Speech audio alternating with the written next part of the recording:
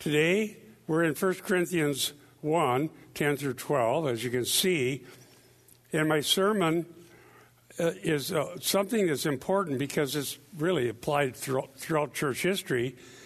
And that is the tendency of people to divide, to have schisms, to make things important that aren't important, and to really even take things important like Christ and Paul and the apostles and divide based on what they think would be a good division. But we're going to see what the ground of true fellowship is. So let me read the text from the Lexham English Bible, and then we'll get into the rest of the sermon. 1 Corinthians 10, 1 through 12. Now I exhort you, brothers, by the name of our Lord Jesus Christ, that you all say the same thing, and there not be divisions among you, and that you be made complete in the same mind and the same purpose. For it has been made clear to me concerning you, my brothers, by Chloe's people, that there are quarrels among you. But I say this, that each of you is saying, I'm with Paul, and I'm with Apollos, and I'm with Cephas, and I'm with Christ. Let's pray. Thank you, Lord, for giving us inspired scripture that's inerrant, authoritative, binding, and never changes. Help us understand what you've said and give us faith to believe in what you've said and grace to obey what you've said. Help us, Lord, in Jesus' name. Amen. So let's look at the first part of verse 10. I exhort you, my brothers, by the name of our Lord Jesus Christ, that you all say the same thing, and there not be divisions among you. Now, the word exhort, the first word I have highlighted there, exhort, parakaleo, is a word that has a significant range of meanings. It could mean urge, appeal, comfort, encourage. And so in this context, a decision needs to be made. Here I think it denotes strongly appeal. Strongly appeal. This is important. Parakaleo means to call alongside. I strongly appeal to you, Paul said, that you get on the same page, if I may just use a modern term. How is that going to happen? We'll talk about that today. So he's exhorting the brethren there, which, by the way, is generic, means males and females who believe in Christ. And he does so by the name of our Lord Jesus Christ. The name, in the biblical sense, means the person, work, character, promises. It's not just a secret word you say, but it's the very being of Christ, the Son of God, the second person of the Trinity, the virgin-born, sinless Savior, the one who died for sins, the one who rose on the third day, the one who sits at the right hand of God. Everything that's true about Christ, Paul says, by that name, that person, the Lord Jesus Christ, and then there's a purpose clause, hina, that you say the same thing. But it doesn't mean everybody just memorizes a script and says it back. That's not the point. And we'll see that. What it means is get on the same page, as I said earlier, or take the same side. Someone translated it. Because frankly, I'll just include some of our own exhortation and understanding here. Throughout church history, there's always been attacks against the gospel. There's always been attacks against Christ and the authority of Scripture and the Word of God. And when the church starts dividing up and attacking each other over things that aren't important, well, now we've got the world attacking us and we got Christians attacking us. That's pretty hard to deal with. And I've been a Christian as of July. It'll be 50 years.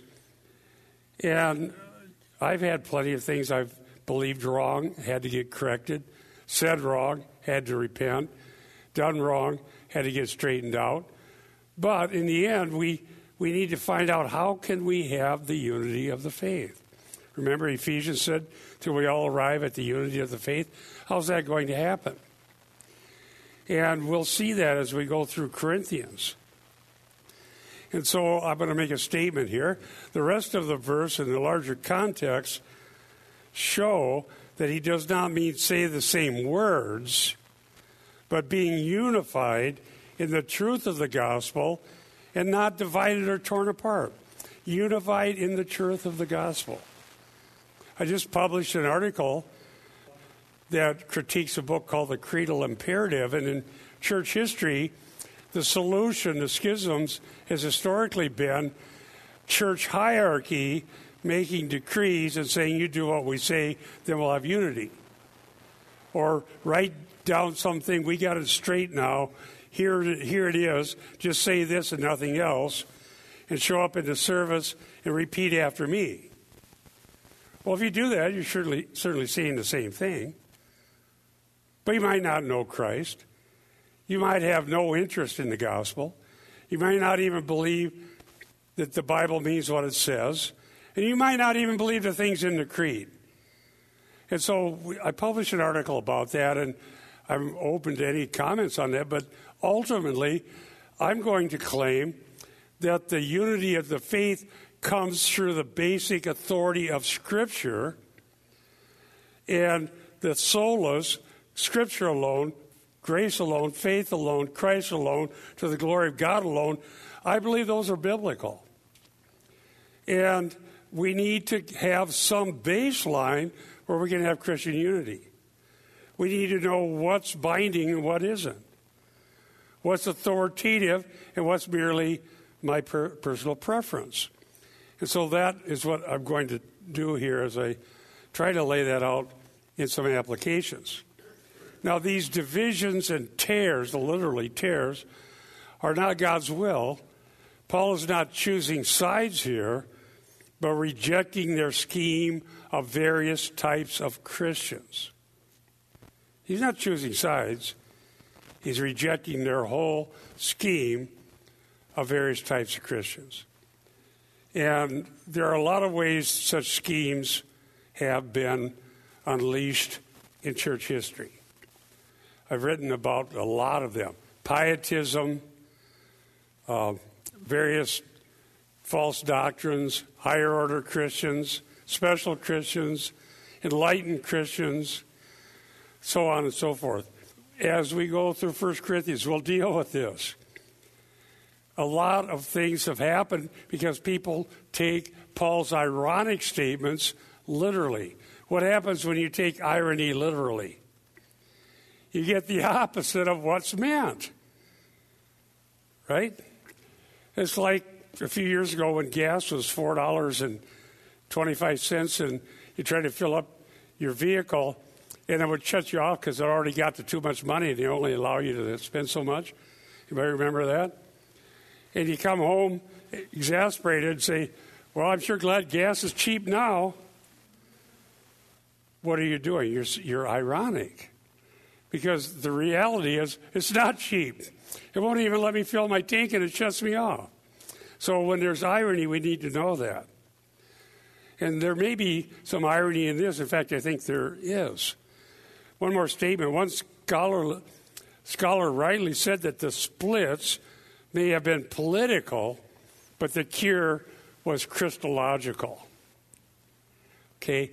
Politics, church politics, no politics will ever cure splits in the church. Knowing Christ, who he is, what he said, what he's revealed, and our status in Christ will give unity. Politics never yields unity. So I think that's a good point that someone made. Let's go to the last part of this verse. And that you be made complete in the same mind with the same purpose. Now, made complete, and I have this on my slide here, literally means being mended. The word used in another context would be used for mending nets. And I think it's used that way in the Gospels for the fishermen mending nets. Why? You wanted them to work properly. In Minnesota here, this is the fishing opener. And so that there are people in church shows a lot of dedication. Because in Minnesota, the fishing opener is like a big holiday. I say that ironically. The fact is that a net with a big hole in it doesn't work very good when you try to land your fish, because the fish will find the hole every time. So here, this made complete means put in the proper condition. And that's God's will. This applies to the church. And therefore, that needs to be what we consider. And how will God do that? And what is God's will to make the church in the proper condition? Now, as I have on the slide here, Paul urges three things using in the Greek the word same 3 times. The first time was in the previous part of the verse. He uses the word same 3 times. Okay? That you, number one, say the same thing or be on the same side. Number 2, that you be of the same mind. And number 3, that you have the same purpose. So, say the same thing, be of the same mind, and have the same purpose. The word for mind here, nous, has a broad range of meaning, but here in this context, it means mindset, and purpose in this context means conviction. So we have the same mindset and the same conviction. That doesn't mean there isn't any diversity in the church. Paul will address that later in 1 Corinthians chapter 12 about different gifts and so on.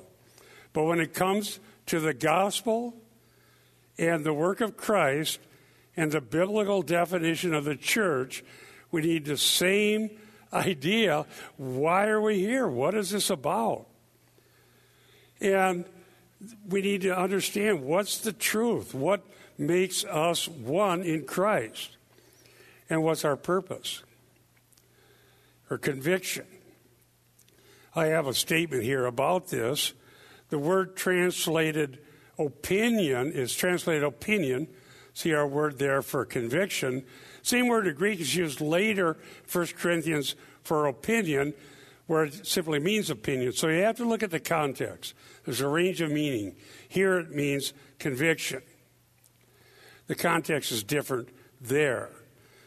And so this is possible because of God's work of grace that saved us and the means of grace that sanctify us.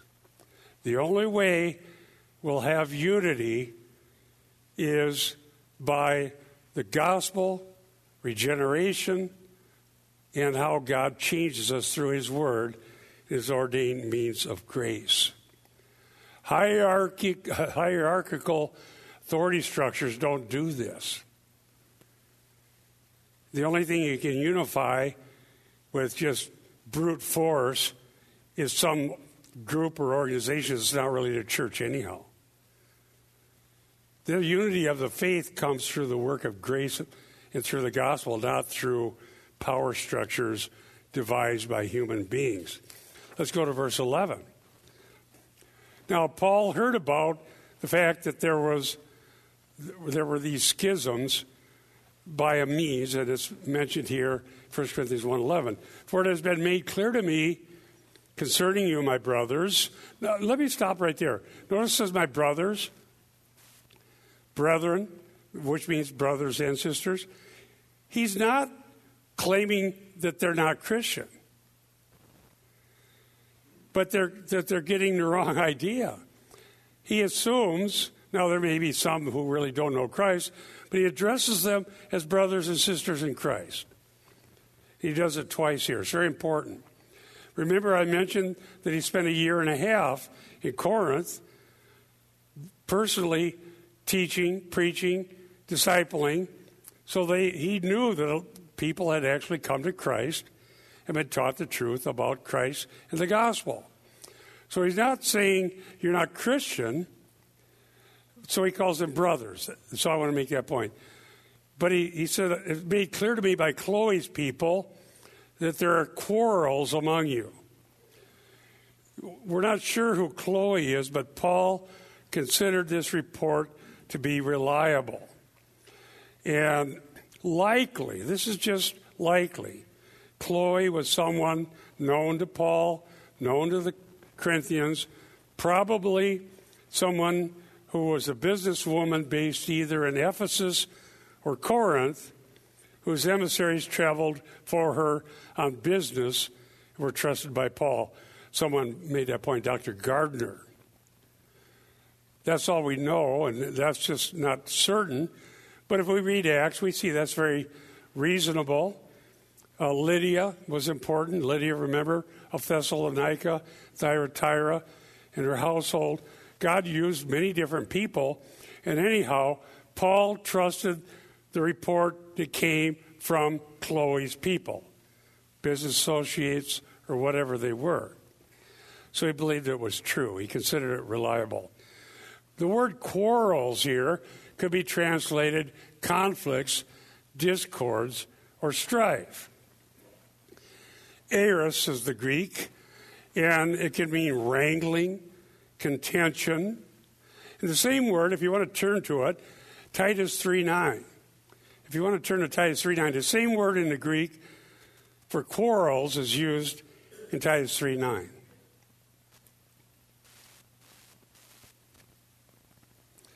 I'll read it. Titus 3:9.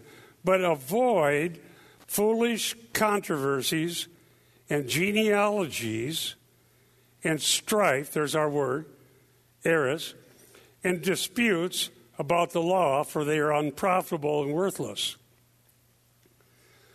And so there's the word strife. And in this case, evidently, in Titus, they're trying to figure things out that had nothing to do with the gospel. Disputes about the law, disputes about genealogy, who descended from whom. That's not important. And why? Because the Bible says, 1 Corinthians 15:22, in Adam all die, in Christ all are made alive. If you're in Adam, it doesn't matter what nation you're from, what your pedigree is, how smart you are, how influential you are, how literate you are, how much rhetorical skill you have, you're dead. Now, if you're in Christ, by faith, you're alive spiritually, and you have the gift of eternal life. And so there are many ways for genealogies, controversies, strife, disputes to afflict people, but we've got to get back to Christ alone. Now let's go to 1 Corinthians 1:12, which says this, and I'm citing the New American Standard because it just left the genitives in the Greek as they are, as we see here. Now I mean this, that each one of you is saying, I am of Paul, and I am of Apollos, and I am of Cephas, which by the way is Peter, and I am of Christ. Now a lot's been written about this, but the interesting thing is we're not even sure that these groups actually existed. It may all be irony. Surely somebody who's a Christian is not going to say, well, I'm in this little Christ group, you're in some other group. That's probably irony. And we know from the rest of Corinthians that Paul didn't actually have a different doctrine than Apollos, and I can show you that, and that Peter and Paul by this time were on the same page. This is in Galatians, and that's not even right. It doesn't even make sense. There's no evidence that Peter had been there. But honestly, we need to understand that the gospel comes from one source, Christ, and his ordained apostles. And there's always going to be debates and discussions. there's always going to be things that will trouble the saints. And I'll talk about this in my applications.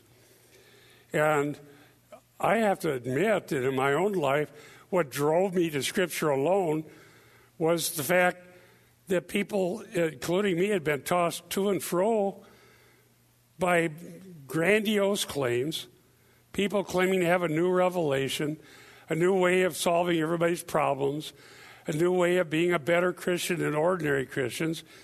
And then it changed, and then something else would come, and then it would change, then something else would come. And finally, enough, I had to get out. No. How can we ever have the unity of the faith?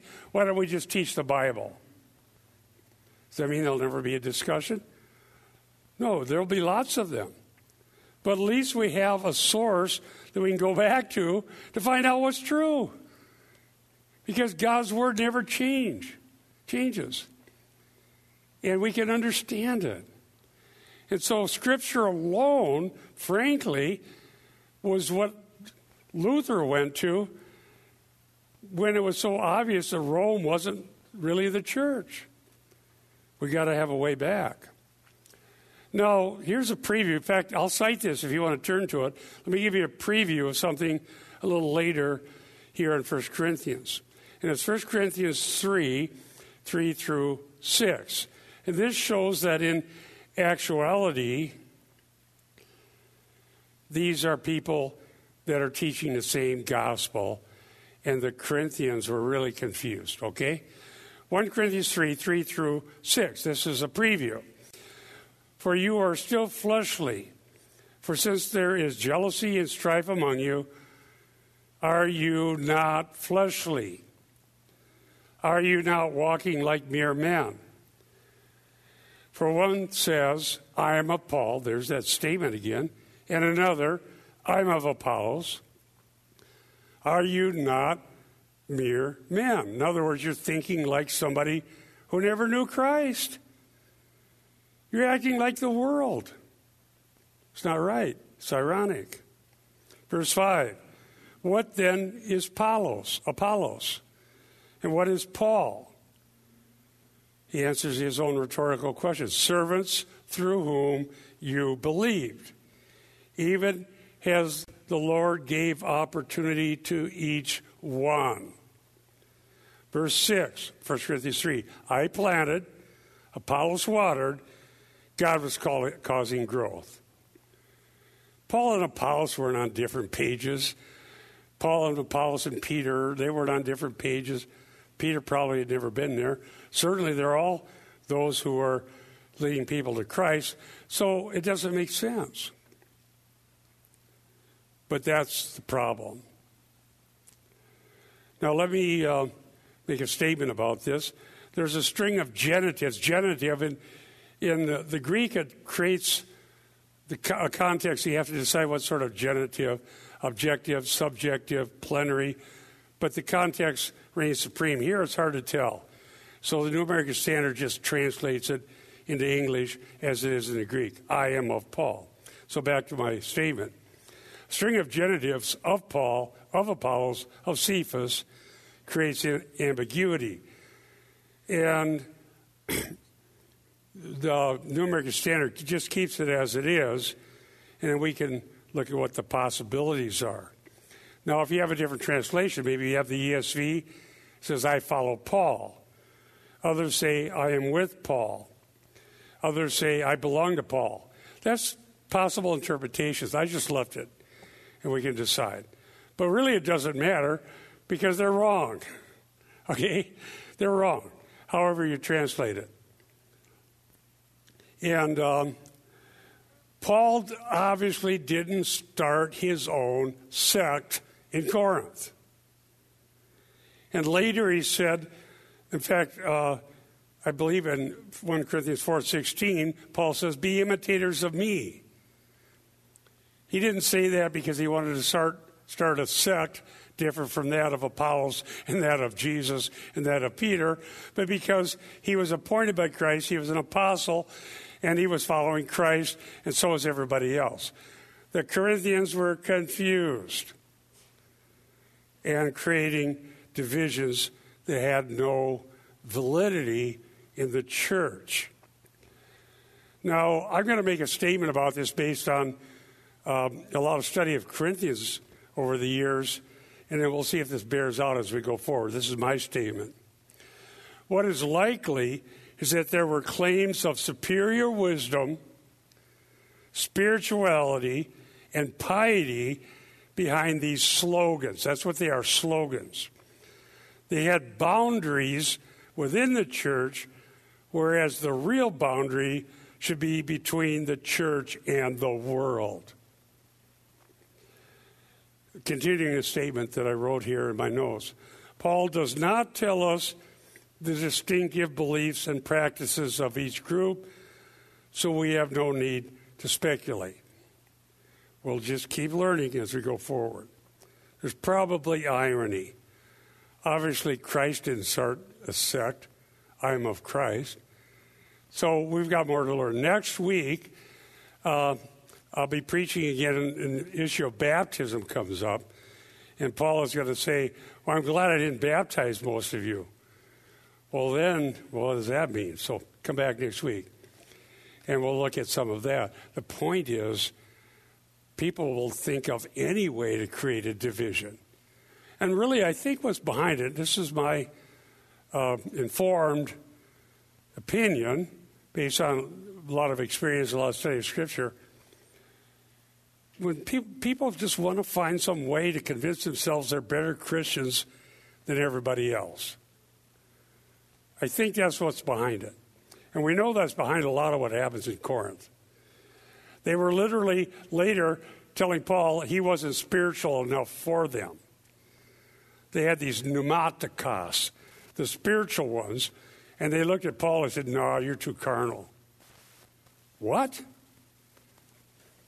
So just get this stuff working and read ahead, study. Are we able to tell who's better than whom in the church based on our idea about what's good? No. I already gave you an application earlier in a sermon. Don't go on passing judgment before the time. We don't even know. And the only way we can hope that at the final judgment, we know that we're right with God if we trust in Christ alone. As far as rewards in the eternal kingdom, that's God's business. It's not our, we don't know. Be faithful to Christ, and I would rather be a gatekeeper in the house of God than to dwell in the tents of wickedness. So let's look at the implications and applications that I think are important here. If there is going to be unity, we must know and be committed to the faith as revealed in Scripture alone. The faith. The doctrinal content of revealed truth that's in the Bible. Secondly, compelling personalities with eccentric and unbiblical teachings create schisms and not unity. Now, anyone with a TV knows that's true. Okay? And now, with the broadcast system and the ability to communicate visually, verbally, and every other way, it's really true. And the magnetic personality, literally, who has the ability to command an audience and articulate things and portray themselves as pious, wise, powerful, great, wonderful. Oh, let's follow that. But that's not the point. The point is, what has God said? How do we find salvation? How do we faithfully and graciously serve God and serve one another? Throughout this series on 1 Corinthians, we're going to be pleading for that. We need to graciously serve one another. By love, serve one another. And don't start making comparisons. We shouldn't do that. On the other hand, false doctrines promoted by compelling personalities can create temporary unity of some kind of an organization but it doesn't do any good for anything eternal. So let's look at some groundwork for finding unity. Jude, well, it's actually Jude 1, verse 3, but since there's only one chapter, most commentaries and Bible programs and stuff just call this Jude 3. Jude, verse 3. So let's read that from the New American Standard Bible. Beloved, while I was making every effort to write you about our common salvation, I felt the necessity to write to you appealing that you contend earnestly for the faith which was once for all handed down to the saints. The faith. The faith, as I put on the slide here, is the objective doctrine that was given by Christ and his apostles. The faith. Now, I studied Greek when I was in Bible college, and I had teachers who urged us to stay in the Scripture, learn the Greek, which is not obligatory, but I did, and then, stay in the Scriptures, because there's so many things they had seen happen.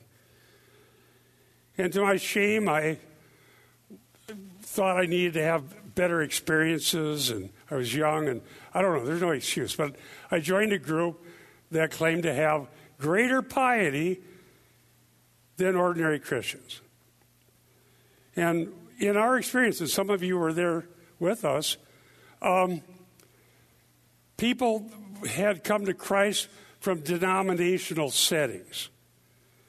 And there were people that were Catholics who had come to Christ, Lutherans, Presbyterian, all different kinds, Methodists came to Christ. And some people whose denominations had sound doctrine in their creedal statements seemed to be dead. That's what we heard. Well, it turned out that the doctrine wasn't what killed them, it was unbelief. And when they came to believe the true doctrine, they were born of God. And praise God, the joy of the Holy Spirit. God is at work. God is changing us. True. But some erroneously thought what killed them was the true doctrine.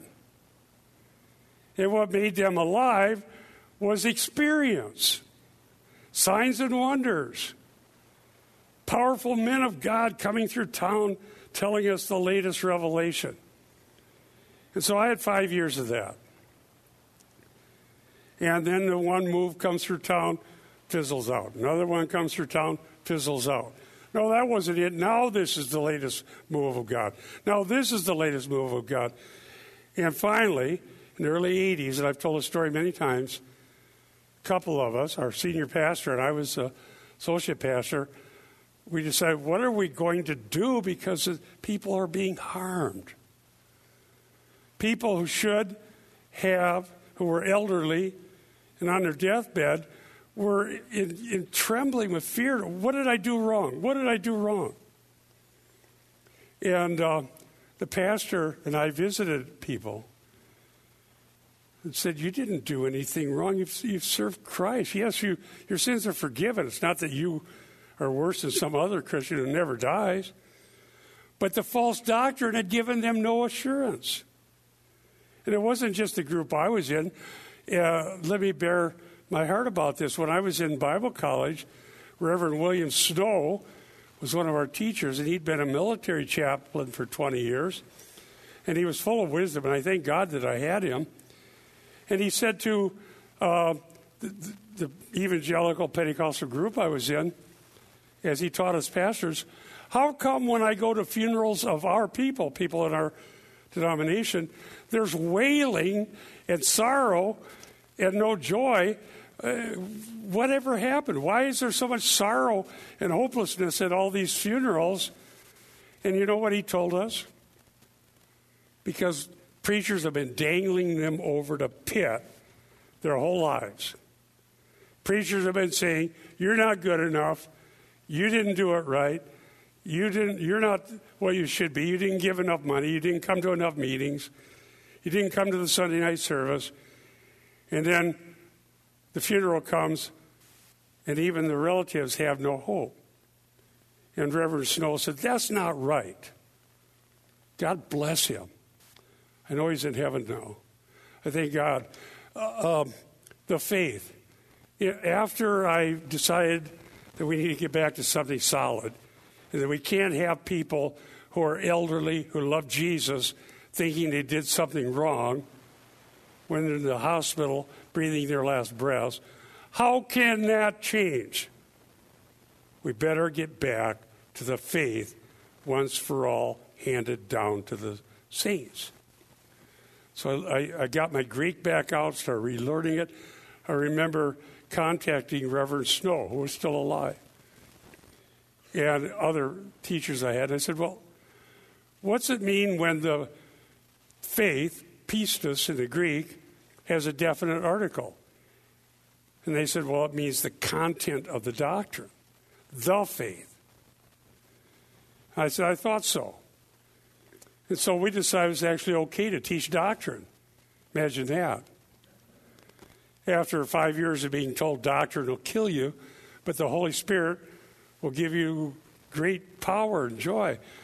But the fact is, the Holy Spirit comes to us, as Luther said, through the Word. And that's biblical. Jesus said, it's to your benefit that I go, because when I go, I will send another comforter, the Holy Spirit. The Holy Spirit isn't in conflict with the faith once for all handed down to the saints. So the faith is objective doctrine, which was once for all, hapax in the Greek, which means once and never again, to the saints, meaning Christians. This revealed truth, as I say on the slide here, does not change over time, is always binding on all Christians. In that article we just published, I raised a question. So you have your creed, and you have your creed, and you have your creed, and they disagree with each other. So is binding and loosing parochial, or is it for all Christians? Jesus said, whatever you bind on earth shall having been bound in heaven. What's binding is the Word of God revealed once for all. And there's websites saying, well, our group calls this binding. Well, that's fine, but is it? If it's biblical, it's binding. And if it's binding on all who believe in Jesus. And if it's not biblical, it's not binding on anybody. So how come you have this binding, that binding, this binding, but we can't ever hope to know and believe and be grounded in the faith once for all handed down to the saints? Why is that impossible? We won't have all of it until we see Jesus. But that's where we're going. Ephesians, that we all come to the unity of the faith. It happens, that's where we're going. So we got to get back to Scripture alone. Now, contend earnestly. And there's a prefix, there's this word agonizomai, which we can hear echo of our word agony or agonize. And then with a prefix, and it means literally, agonizomai, to strive, to contend earnestly, fight for in reference to something. In this case, the faith. There is a battle. I'm not a pacifist when it comes to the faith. And frankly, when we started writing and doing seminars and teaching about correcting error, we were told that we're dividing the body of Christ. But what's the implication of that? That if anybody corrects error, they divide the body of Christ. But if anybody promotes error, then maybe the Holy Spirit's working. Now, if I try to promote what's not revealed by Scripture, then I'm dividing the body of Christ. If I say something is taught by Scripture, but it's not, I have to believe in the priesthood of every believer and let's open the Scripture and look and see what it says. Can we learn? I've been wrong, and I thank God for someone to correct me. But when you say, no, you can't do that. I'm the apostle, I'm the prophet, listen to me. If you don't like it, go somewhere else. It's not a valid answer. Can we? No. Sometimes there's things that are hard to understand, or I'll guarantee you right now in 1 Corinthians there are going to be things we're not sure about, because it's a private letter, a personal letter, I should say, sent by Paul to the Corinthians. They asked him questions, but we don't know what they asked. We know they knew what he meant. Sometimes we have to find out what we can, but what we need to know is certainly here. Now, Jude 4 said, why did Jude write this? Because certain men slipped in stealthily, and they were ungodly, and they were in error. They taught licentiousness. So let me cite this that I wrote in my notes. The believers had salvation through the finished work of Christ, and this was under attack. False teachers bring strange doctrine that was not given by Christ and his apostles. False teachings create sects, S-E-C-T-S,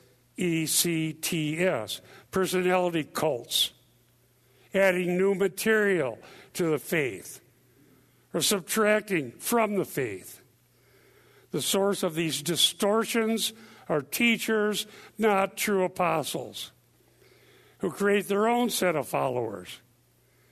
This has gone on throughout church history from day one. In fact, it was going on, as Jude points out, while the apostles were still alive. And so how is anyone going to find the righteousness, peace, and joy of the Holy Spirit, the faith, hope, and so on? It's by the authority of Scripture, the priesthood of every believer, being Bereans, searching the Scriptures to see what's true, and by walking by grace in what God has given us. Now let's show, as we go to Acts 20, that this was taught by Paul in the book of Acts, that we need to know the whole counsel of God. Acts 20, 26, 27 from the ESV. Therefore, I testify to you this day, Paul said, that I am innocent of the blood of all, for I did not shrink from declaring to you the whole counsel of God.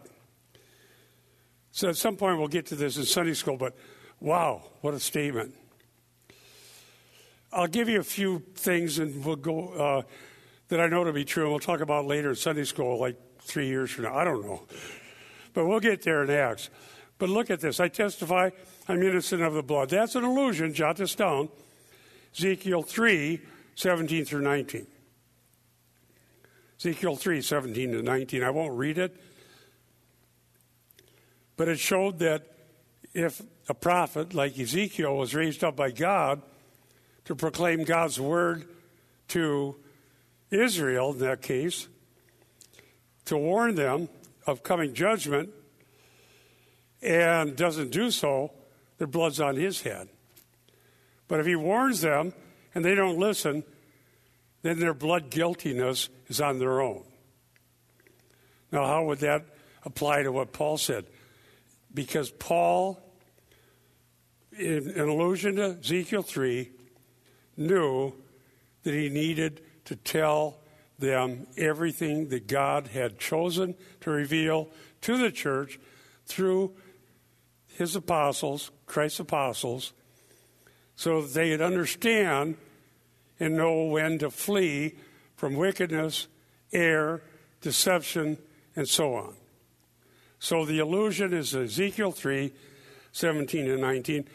How did Paul know he was innocent of the blood of all men? Because he had, in Ephesus, declared to them the whole counsel of God.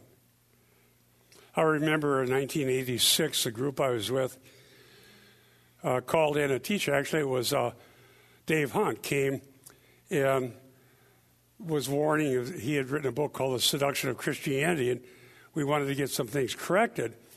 So he came in and he referenced this verse, and we were accused of dividing the body of Christ because we were trying to find out what was true and what wasn't. And when he left, I remember the pastor, I was the assistant pastor, but we asked him, okay, what do we do now? And he said, well, I'll tell you what Paul said to the Ephesians. He wasn't claiming to be an apostle. I commend you to the Lord and to his word of grace. And then he left.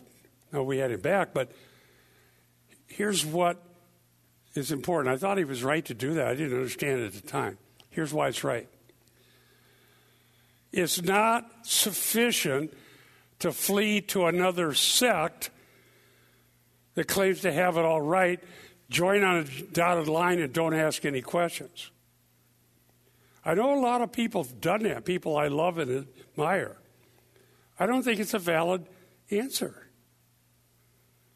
Because now, rather than the word of his grace, the gospel of his grace, and the authority of Scripture and the priest of every believer, now we'll go join this. But the problem started when we joined that. That's wrong, so we'll join this. No. Can we know what the Bible says? Can we gather under the means of grace? Can we trust God to sanctify us? And may we learn? I say yes. What God has chosen to reveal, this is my statement, is rarely popular but always necessary. And that's another poison. Well, we got to grow. We got to be popular. We got to be big.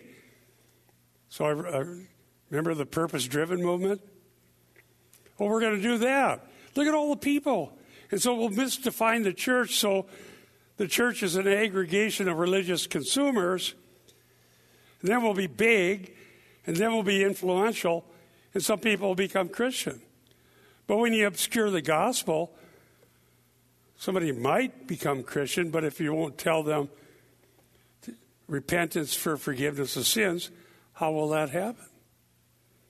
I personally asked Rick Warren that and appealed to him to preach the gospel, but that wasn't on their agenda. I don't know if you can say what Paul said if you don't want to tell people that the wrath of God is revealed from heaven against sin, and that the only way out of that is repent and trust Christ alone and the blood atonement. If you don't want to say that, it doesn't matter how big you are, you're not helping anybody. Does that make sense? Any unity that is not grounded in the entire revealed purpose, counsel there, boule in the Greek means purpose, revealed purpose of God. There's other ways to say it. Any unity that's not grounded in the entire revealed purpose of God is schismatic. It always is. So just keep going back to Scripture, and God will bring us along. And all the time we have the assurance. I don't want to go to another hospital bedside of a dear saint who's been dangled over the pit based on works. And what did I do wrong? What did I do wrong? There's no hope. Now, somebody may feel that way, but we should have a way to know that God is at work and our sins are forgiven and we die, we go to be with God in heaven. If evangelicals can't know that, who can? We don't want to give false assurance, but we don't want instability. Does anybody really believe that instability is a sign of the work of the Spirit? I don't believe that. Lack of assurance? I don't believe that. Some other ground besides the blood of Jesus that washed away our sins? I don't believe that. Paul was innocent because he taught the gospel and proclaimed God's revealed will. Let's go to the last slide here. Again, I'll cover this later in Acts. Perverted teachers will arise. This is predicted. Acts 20, 29 and 30. Here's what Paul said. I know that after my departure, fierce wolves will come in among you, not sparing the flock, and from among your own selves will arise men speaking twisted things, this is the ESV, to draw away the disciples, notice, after them. What were they saying in Corinth? I'm of Paul, I'm Apollos. Paul didn't create a schism. The people with their slogan did. I'm of Apollos. Apollos didn't create a schism. The people with the slogan did. Neither did Peter. Christ certainly isn't schismatic. One of the things that you can know about false teachers, their disciples are disciples after them, even though they say it's after Christ. That's very serious. So these are disciples that are the false teachers. These teachers have specious claims. What's a specious claim? I think it's a very appropriate word. It seems plausible, but it's wrong. It seems appealing, but it's really wrong. It's the sort of claim that politicians often make. Well, that's another topic. But that'll help you understand it. And that's as old as politics, that we're going to tell everybody, don't worry. What was the famous one in America? Chicken in every pot. That was before chicken was cheap. But whatever the case, specious claim. Perversions of the gospel. That's what it is. Now, what about the wolves? Jesus warned about wolves in Matthew 7:15. You can jot that down. Beware of false prophets that come to you in sheep's clothing. Inside are ravenous wolves. Deceivers, this is my statement, and false teachers are ubiquitous. They create their own following. They cleverly devise schemes and contrive teachings that sound pious but are damnable heresy. A wolf in sheep's clothing looks, sounds, seems pious and Christian, but they'll damn you if you believe them. Well, how do I know? How do I know that's not me? Are they proclaiming the true person and work of Christ, the blood atonement, repentance for forgiveness of sins, the assurance of salvation for those who come to Christ, and do they teach the whole counsel of God? And are they willing to be corrected or at least questioned if their doctrine doesn't line up with Scripture? And that's what we need to beware. 2 John 9, if you want to jot it down, I'll read it. 2 John 9, one chapter. And there's just one chapter, so verse 9 is 2 John 9. Everyone who goes too far does not remain in the teaching of Christ, does not have God. The one who remains, meno as the Greek means stay put, the one who remains in the teaching, this person has both the Father and the Son. And so, wow, if we believe the truth about Jesus Christ, the truth of the gospel, we believe that the Bible is the inspired Word of God, that Christ is who He claimed to be, that His apostles appointed by Him, we'll get to that in 1 Corinthians 15, actually speak for God, Paul being the last. Then we have a basis and a ground to not go too far. Not go too far. And so that we will continue to explore. Next week, we'll continue through verse 17 in 1 Corinthians chapter 1, and the issue of baptism comes up. And, baptism is really important, but that's been as controversial throughout church history as anything. Isn't that amazing? But that's the case. It's been debated throughout church history. So let's close with prayer, and then we'll have the benediction. Thank you, dear Lord, for your goodness and kindness and mercy and grace. As we live in a world that's being torn apart, we live in a country that's being torn apart. We live in cities that are being torn apart. And there are lots of fears and sorrows. We know that. Lord, we need your grace. We need your mercy. We need your confidence that we can know you and our sins are forgiven, and that we can be stable, and that we can encourage one another and help those who are faltering, so that no one loses hope when in fact they've been given it by you through the gospel. Help us, Lord. And Lord, if there are any here that do not know you, may they turn to you in faith and believe the gospel. Thank you, Lord, in the name of our Savior, Jesus Christ. Amen.